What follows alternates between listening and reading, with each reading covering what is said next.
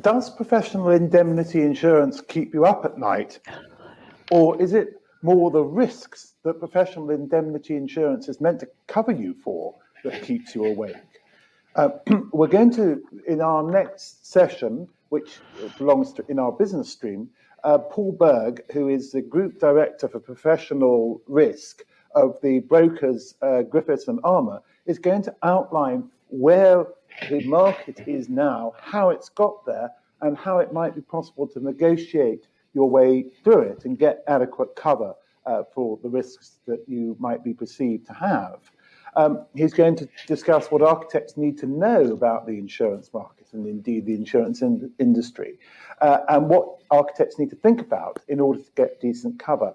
And after Paul has spoken, we'll have a short response from Jonathan Hall, founder partner of Alford Hall Monaghan Morris, who, apart from being an architect, also has a master's degree in construction law and knows the insurance and the risks around construction very well.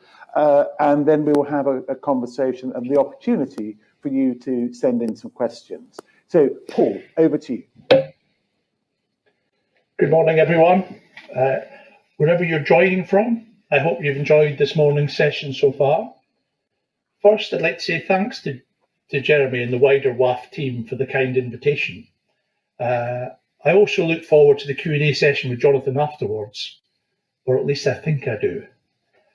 In the next 30 minutes, I hope to demystify perspectives on the issues that I would look to cover.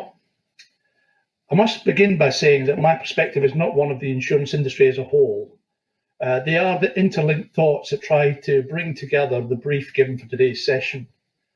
They are the personal views of a practitioner who is now in his fourth decade of intermediating between the interconnected worlds of construction and insurance.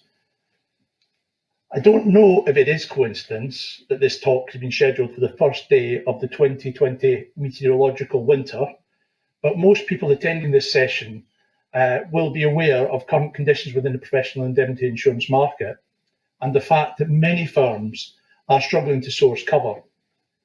Of course, that's not a situation that Griffiths and Armour clients are generally experiencing, and I will touch on why that is the case.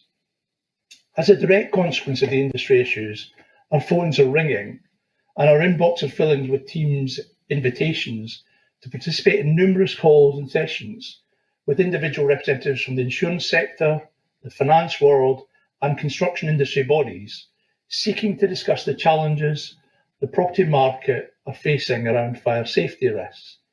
And the word that keeps coming up is crisis. What I want to do this morning is to look at why that crisis has arisen, what questions it raises, and the challenges it poses for all of us in the short term, and whether it ultimately opens opportunity for the medium to long term.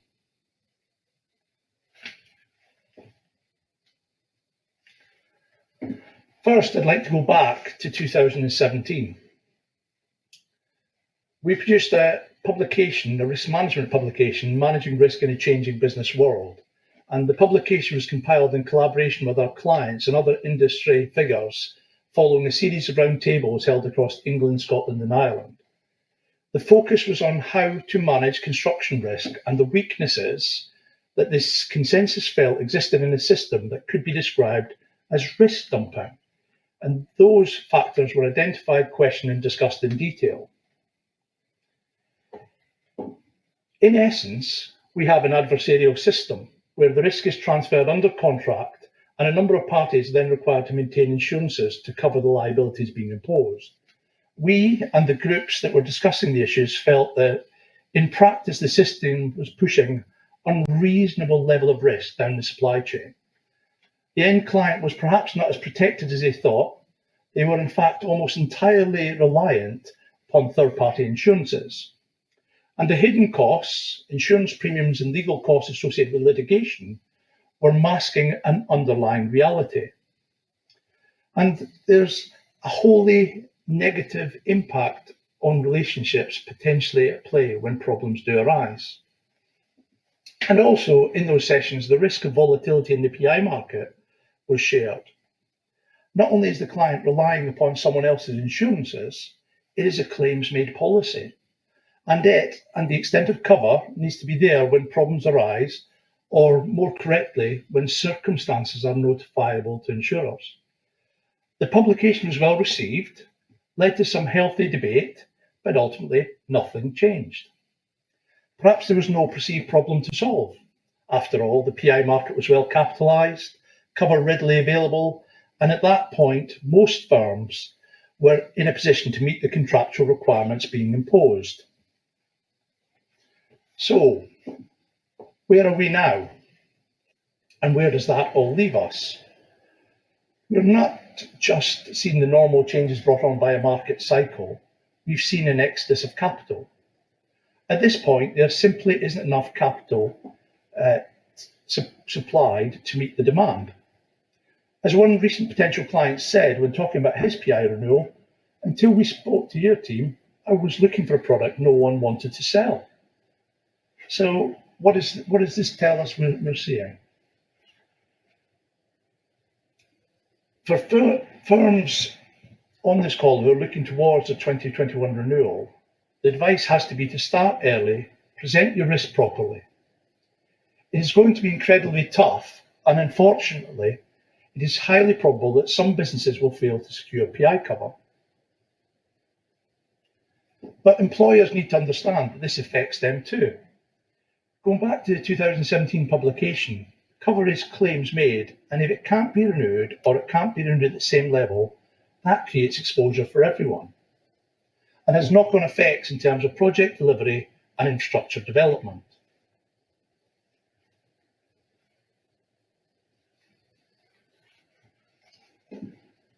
So how did we get here? The problem is that the insurance market is cyclical and it can change quickly. The image shows how the market moves in line with the supply of capital. When it's well capitalised, insurers write more business at less premium, but ultimately loss ratios begin to increase, capital withdraws for a better return elsewhere, a reduction in the supply of insurance is the result. In 2018, we saw the first signs of trouble with Lloyd's issuing a report identifying that non-US PI was the second worst performing class of business in their portfolio. Indeed, if syndicates couldn't demonstrate a route to profitability, they would be closed down. And the messages were coming through to us on that basis from the wider market.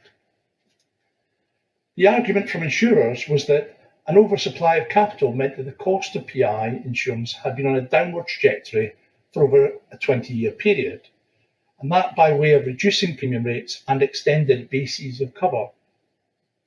All this whilst the limits of indemnity provided were increasing the exposure insurers felt and making them more susceptible to higher value claims. At the same time, there have been particular unforeseen events. Grenfell and the resultant wider sector concerns around fire safety, and that extending into wider areas of building quality. You also have the possible impact of COVID-19 in terms of the claims and wider economic consequences. Indeed, COVID is reported as potentially the single largest insured and uninsured event the market may have seen and come across. In Ireland, there remains the fallout from the 2008 Celtic Tiger crash, a legacy that's continuing. And we're continuing to see a push towards liability down into the supply chain, leaving consultants and therefore their insurers more exposed.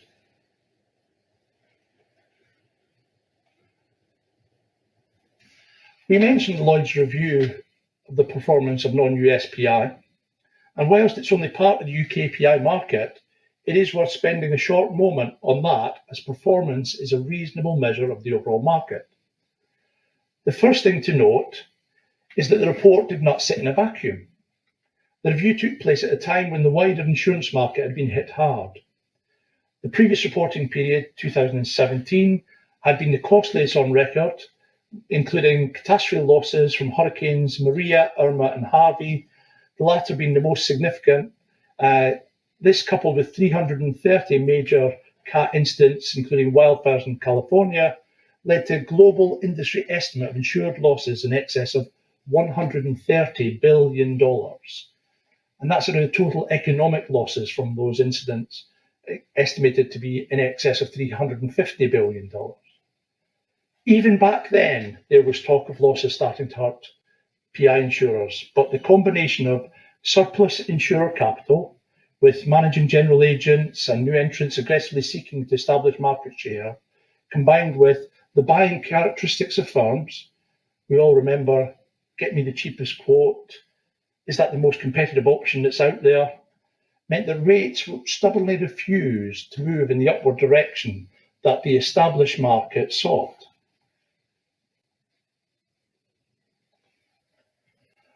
So the Lloyd's Decile 10 process implemented in 2018 forced syndicates to look at their worst performing areas and lines of business, and they had to act to restore profitability. Non-US PI for architects, engineers and other construction-related industries is captured in Lloyd's Risk Code E7, is one of Lloyd's worst performing lines of business.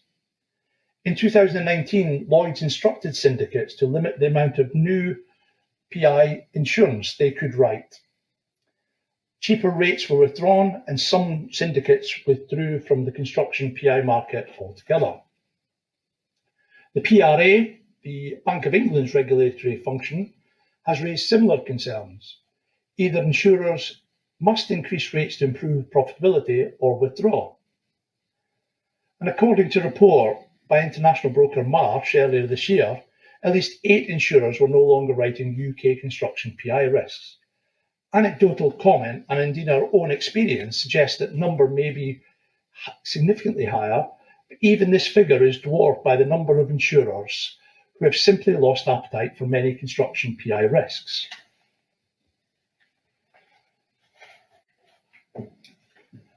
Grenfell is a human tragedy.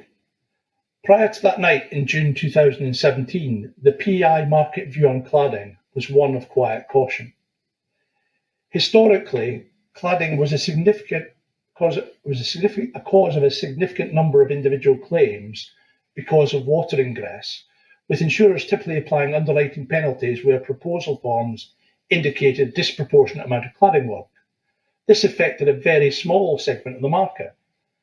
Whilst there had been a number of relatively high-profile fires, notably in the Middle East and Australia, where external facade was cited as a contributing factor, we are not aware that prior to June 2017 that any insurer imposed wide-ranging policy restrictions in relation to cladding or fire safety issues more generally. That non-intrusive view of insurers all changed in the immediate aftermath of Grenfell. Insurers concentrate on trying to understand the extent of the potential exposures within their insured client base. It became quickly apparent that this was an exercise that would take a significant amount of time, and collection of the raw data necessary to assess exposure was not considered practicable within one renewal cycle, meaning a lead time at least a year before meaningful quantification could be possible.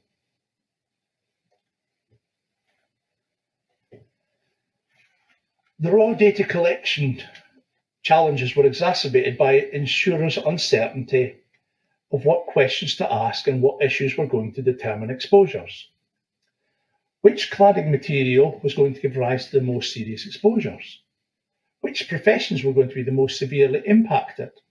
And where are the building regulations going to be changed? And if so, how? As an individual insurance event, Grenfell is significant. But in the context of a single insured event, the insurance proceeds would not typically be market changing. So what are the concerns of insurers and why have they reacted? So the scale of systemic problem, it is not an individual property that's under review, it is the wider estate that's a concern. And for systemic, think the response of the market to things like asbestos or pollution. It's a question of responsibility, and the slides here give a little insight to what we are seeing as some of the wider feedback, and anyone watching the proceedings will see the perspectives that are clearly becoming apparent. Deemed responsibility, the lack of clarity, even at this stage. and also the cost to defend claims and establish the extent of exposures will be significant in themselves. And in the UK, we also have the consideration of joint and several liability. All those factors are part of the overall insurance equation. Even now, when the requested data has been collected, the costs to the insurance market will not be known for many years. Whilst the market is managing a number of claims relating to problems with external cladding, more notifications are considered likely in the coming years. We are some significant way off the limitation period, and knowing with any degree of certainty at what level those notifications will ultimately settle will typically be 6 or 7 years from now. Equally, what those matters will cost to defend is currently impossible to estimate.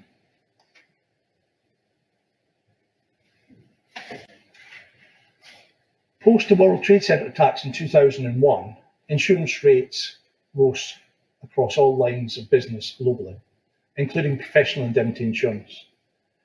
The lesson from that time is that the insurance cycle can see sharp increases in rates, which are generally short-lived, perhaps lasting 18 months up to 2, potentially 3 years, and then followed by steady declines over a much longer period, sometimes decades. In the current cycle, rates began to soften from 2004-05 onwards and remained suppressed until 2018-19, when certain areas of the market began to harden, notably PI. To put this into context, a surveyor or architect may have been paying 2.5%, 3%, 4% of fee income and premium in 2005, whereas over the next decade this fell to as low as 1%, with some architects frequently paying much less than 1%.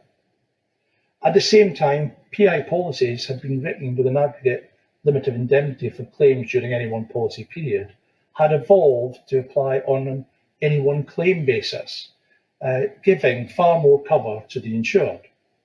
Deductibles by way of policy excess also reduced, and then the basis of cover in terms of the insurance contracts widened from negligence only to cover full legal liability of risks, a far broader extension than had been the market norm several years previous. Which explains why, following the market reviews, 2019 saw appetite restricted, a reduction in capacity, rating increases, a correction of specific areas of poor performance, cover restrictions, certain markets stopped writing PI altogether, and risk retention increased.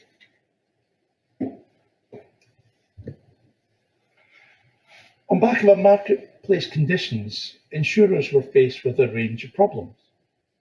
The construction PI market, which rarely generates an underwriting profit, i.e. the premiums received aren't adequate to deal with the claims that result. A new and unknown liability for cladding and fire safety claims, which has the potential to deliver very significant claims costs to an already stretched market. I have even heard it described by certain parties as a potential capital as opposed to P&L event.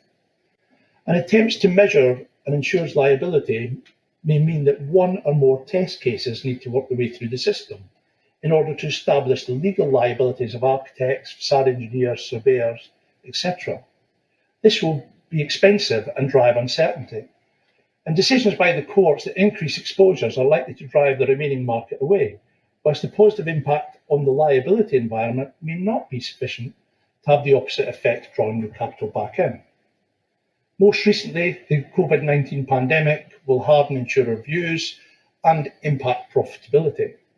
At the very least, insurers will inevitably look to trim their exposures to their most loss-making classes of business. And this may bring PI back into discussion yet again. Earlier this year, in collaboration with our own professional body, BIBA, key players in the PI brokerage community were asked to indicate the percentage of policies that they fire safety. The responses received covered 16,000 construction professionals buying PI cover, and restrictions ranged from exclusions, declinatures, or increased deductibles. And What that concluded was that consultants undertaking any aspect of fire engineering, 75% of those had seen some restriction, architects was 78%, surveyors 79%, and consulting engineers and other building professionals 84%. If we apply that number to the policyholders represented, that equates to about 10,000 policyholders. Who's going to do the work that they would have been intending to do now there's an exclusion on their policy? At the same time, independent insurance consultant and industry heavyweight Roger Flaxman was retained by a group of prominent UK architectural firms to assess the current market position. And Roger comments are on screen. They are stark and pull no punches. When you look at the BIBA survey, all the metrics are sobering, and the main average show brokers forecasting that 90% of clients will see premium increases, 62% will see excess increases, 76% see a reduction in insurer capacity, and 77% see new additional policy restrictions or exclusions. And the industry with the worst outlook on every measure is design and construct. They are facing a toxic mix of increased premium and excess, reduced capacity, and more exclusions and restrictions on cover. That change has serious implications for professionals in the prevalent model that places such entities in a key risk position. For architects, what does it mean?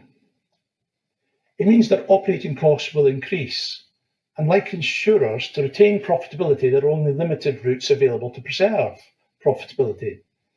Increase income, reduce risk, select clients carefully, assess the exposures embedded in your business, and consider your safety net as a key asset and give that critical business tool the attention it deserves.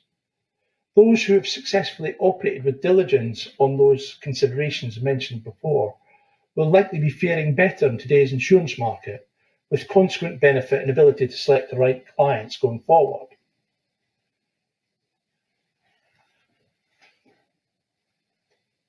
Navigating the market is clearly one of the challenges that many businesses are facing, and the role of the broker in managing that process is becoming increasingly important.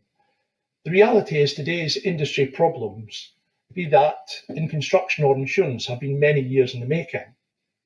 Even those who have sought to tread a moderate path have been subject to the compressing influence of procurement-led selection, which too often manifested in lowest price as opposed to best value decisions.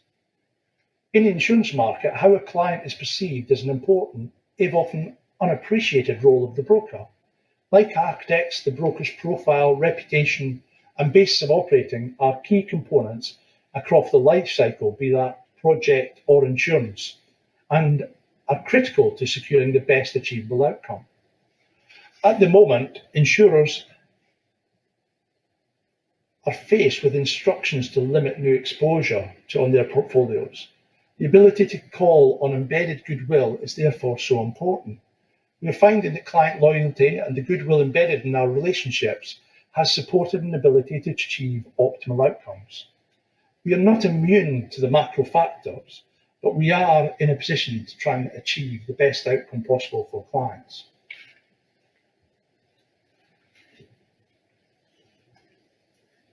There is a responsibility to change, but for now we're continuing to see the old behaviours: onerous contracts, bespoke forms of certification. EWS 1 is the latest problematic example. Demands on consultants to take specialists under their wing and accept liability for their services, and contractors unable to support PI requesting indemnities from their consultants. It needs to be understood that what is described as the current mandated system and strategy won't work, and it will exacerbate current problems. And we may see more insurers review their position. On fire safety, BIBA recommended to government and identified that the current position in the market is so marked that no single action will unlock the whole market. Indeed, even if all correction actions were taken, there would be insufficient market appetite to normalise the position.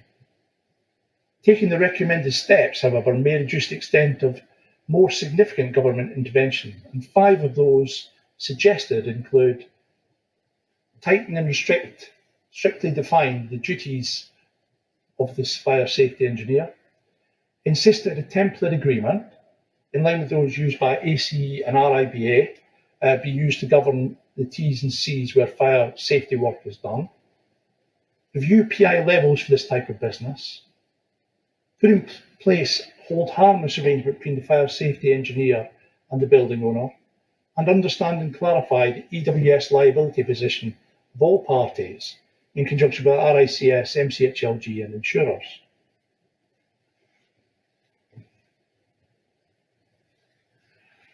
So there's a responsibility to change, and that surely starts at the top. On fire safety, the recommendations to government were that there is a need for intervention given the extreme market difficulties in this sector, and suggested solutions broadly fall into two headings: improving the environment for fire safety professionals and government intervention to take uninsurable risk out of the market. The issues clearly extend beyond fire safety, but today's crisis is a logical starting point. Forgive me for quoting Joe Biden, but given the times we are in and the challenge ahead of us, it seems appropriate. In his preliminary acceptance speech, Mr. Biden said, "We need not by the example of our power, but by the power of our example." That perfectly encapsulates what we've all been asking government and other major procurement bodies for a generation. There has to be a fair balance of risk and reward throughout the supply chain on public sector contracts, and it must set the example for how procurement should apply more generally.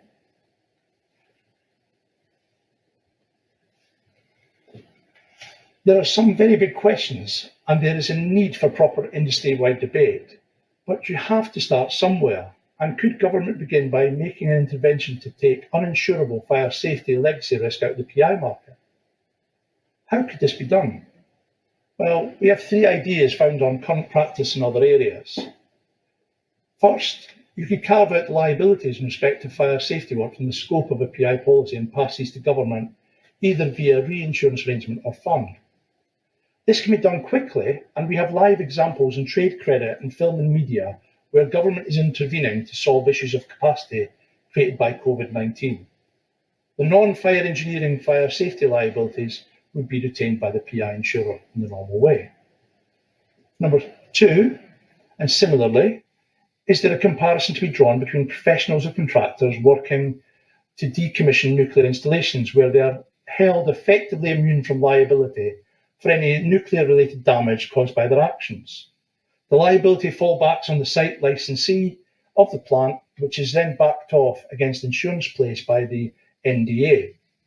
This is an example of how government removing a narrow type of liability from an insurance market that can't fund the exposures, whilst leaving the commercially insurable risks of non-nuclear exposures in the marketplace. Or insurers could provide a primary limit of PI insurance, and then government would provide excess of loss cover. Indeed, we understand a similar government-backed scheme exists in Australia, which faces the same challenges with respect to combustible cladding on high-rise buildings. Essentially, professional bodies apply to have a scheme recognised by the authority. The scheme legally binds the bodies to monitor, enforce, and improve the professional standards of members and protect consumers. In return, the PSC caps the civil liability of scheme members.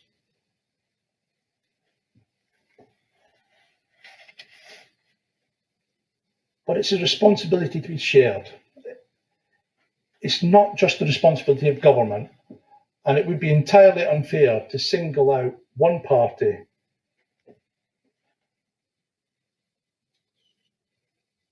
There's a shared responsibility to get it right.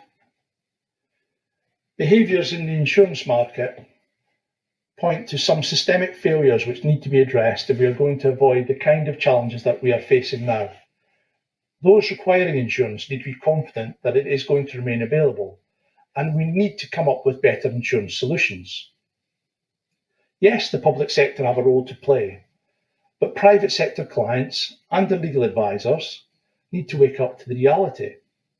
Forcing risk onto parties who are not in a position to control, absorb, or insure the liability isn't clever, is not protecting your or their interests, and it's potentially creating even greater future exposure. And contractors and consultants need to better understand their exposure and learn to say no, being prepared to walk away if need be in certain instances. Back in 2017, we promoted the need for a conversation. It does feel that changes in the PI market are bringing the underlying issues to light and thereby forcing that conversation to take place. And that, if only that, can only be a positive.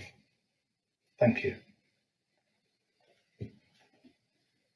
Well, thank you very much, Paul, for a fascinating discussion and description of how the insurance market works and why it's in a very difficult position vis-a-vis architects at the moment. So I'm going to ask Jonathan Hall to make a quick response to that, but perhaps in particular to pick up the point that Paul alluded to about how you as a firm of architects can make yourself an attractive proposition for an insurance underwriter. Okay, thanks, Jeremy. I'll have a go at doing that. And thanks, Paul, for a very interesting wander through the PI market. And clearly, you've got a more international view on this than I have, because my view is very UK-centric. You're a voluntary seller of PI insurance to architects. Notwithstanding capacity, you're a price setter, and your ambition is to sell me or any other consultants PI insurance, but you don't have to. To me, lack of PI is an existential threat in many ways. I need it because of registration. I need it to practice. My clients expect it. And as Jeremy said at the beginning, I need it to sleep at night. So my ambition is good quality, cost effective, comprehensive, stable cover at a stable cost from year to year. And of course, the fact I can obtain it says something to clients about how underwriters perceive my risk. I think one of the key words that Paul used was adversarial. I'm insured through a mutual, so some of the adversarial nature can be parked. But I've still got a load of adversarial issues to deal with. The opposing forces. Clients will draft very widely. D&B contractor clients draft equally widely because they're being dumped on as well. The whole design and build has turned into design and dump. And, the general culture of risk transfer by clients, which has been encouraged by their legal advisors over the last 30 years since I've been in business. So clients can seek to transfer all the risk, as Paul says, but ultimately they will carry the risk if everything fails on the other side. So what I'm doing as a practitioner, as Jeremy asked, was I'm insuring against the risk I carry. I want that risk to be minimized. So how do I do that? I'm trying to narrow the wording of my appointments in a world where everything is bespoke, all appointments are bespoke. I'm trying to narrow the parties I'm liable to. I'm trying to identify, reduce, and hopefully eliminate any uninsured liabilities. And I just want to put good risk management in place for the residual risk. Good practice. I was always taught that logic says that the risk is best held by those who are best able to manage it and to price for it efficiently. And as Paul alluded to, quite often clients are best placed to manage a lot of this risk. Because they've got control over the selection of the consultants, the instruction, the brief, the terms of appointment, and the financial strength of the people they appoint, to deal with insolvency risks. So that's that. I think the obviously Paul talked about a number of issues. We all know that insurance is cyclical, but on top of that, this overlay of COVID and in the UK at least, the Grenfell issues, and I think. One of the things, although it may be a UK issue, Grenfell is important. And I think I've been following the Grenfell inquiry over the last month or so since the stage 2 started. And I think, notwithstanding the recent revelations about, the insulation manufacturers, I think one of the key issues that it's going to have to answer, and everyone's going to be looking at them to answer, is how should architects have interpreted the building regulations? Were they clear and we just misinterpreted them, in which case the PI insurers are going to pick up the tab? Or were they unclear and ambiguous, in which case perhaps the government is the insurer of last resort, as Paul said? But after Grenfell, after fire, what's the next big issue lurking? I think that's a big question. In a way, we all design very safely for fire now, I'm sure, because it's the top of our agenda. What's the next big thing lurking out there? And actually, can Grenfell act as a catalyst to explore new ways of insuring, as Paul started to allude to at the end? And how does that? What are the forces? Can they be commercial forces, or do they have to be imposed centrally that could force that sort of insurance to exist? Bring it into being. So I think that's my initial response, Paul, to your very interesting and thoughtful slides. Thank you. Thank you very much, Jonathan. I mean, it seems to me that one of the issues here is about the role of government and the role of the client. And I remember when I was in architecture school 35 years ago, the fire regulations, part of the building regulations, was considered to be the most important, and we had to do a big study of fire regulations. But since then, for understandable reasons, the rise of sustainability has become the biggest part of seems to be the most important part of building regulations. So is there an issue here about how government intervenes in the market in an unhelpful way? And indeed, it could be argued that, the risks presented by fire were lost sight of, and that perhaps contributed to the Grenfell tragedy. I think that's absolutely the case. And if you've been following Grenfell, we've been hearing from Max Vorderman Associates and Studio E about how the key was this extra insulation. And I think the tragedy is this interface between insulation and the fire performance of that insulation. But I also think, coming back to the point about the next big thing out there, I mean, do you think it might be something to do with ventilation? I mean, COVID has brought this issue of ventilation to the fore. We need well-ventilated buildings, and actually this has been a move to sealed, well-insulated buildings with mechanical methods of heat recovery and so on. I mean, could that just be something lurking out there? Because all those systems are built in, they're baked into buildings. And actually, if there's a problem with them, that's going to be a big issue. I think ventilation is potentially an issue in itself. I think the biggest concern that's been covered for quite a while within a lot of the industry press is building quality. The consequence of a single point responsibility being manifest on cost. And one of the coordinating factors through many projects is where those clash events occur, who has ultimate responsibility. And it's clear when it comes to the budgets that the models that are used focus in that way. But I think building quality is something that, certainly in conversations I've had, have been one of the concerns that has been picked up by Dame Judith Hackett and other parties in the industry that have been reviewing the general status. So I think there are some specific issues out there. I think one of the questions that undoubtedly is there for the future is looking at how the market's structured and how an architect can best perform within that structure. One of the things that came across, Paul, from your presentation is the need for insurance, and indeed the very nature of insurance is collaborative, in the sense that it's about pooling risk between many different parties. And I wonder whether, in the spirit of collaboration, one shouldn't explain to the client, or the client might recognize the role that the clients might perform in apportioning and in covering risk, whether or not it's actually ultimately backstopped by the government, and whether this would lead towards single project insurance. Is that a trend that you see? And if so, how could it unfold? I think the whole allocation of risk and responsibility for risk is critical. And I think at the moment, Jonathan's point about risk being dumped effectively down through the chain, and this mechanism risk transfer being used by so many, the reality is risk isn't transferred, until the liability is met. And what we're seeing now is that clients themselves will be finding situations where their liability that they've created has not been remedied. Well, thank you very much for that. I'm afraid we've come to the end of this session, but for anyone who wants to pursue this, you can still use a chat box to talk among yourselves about this session.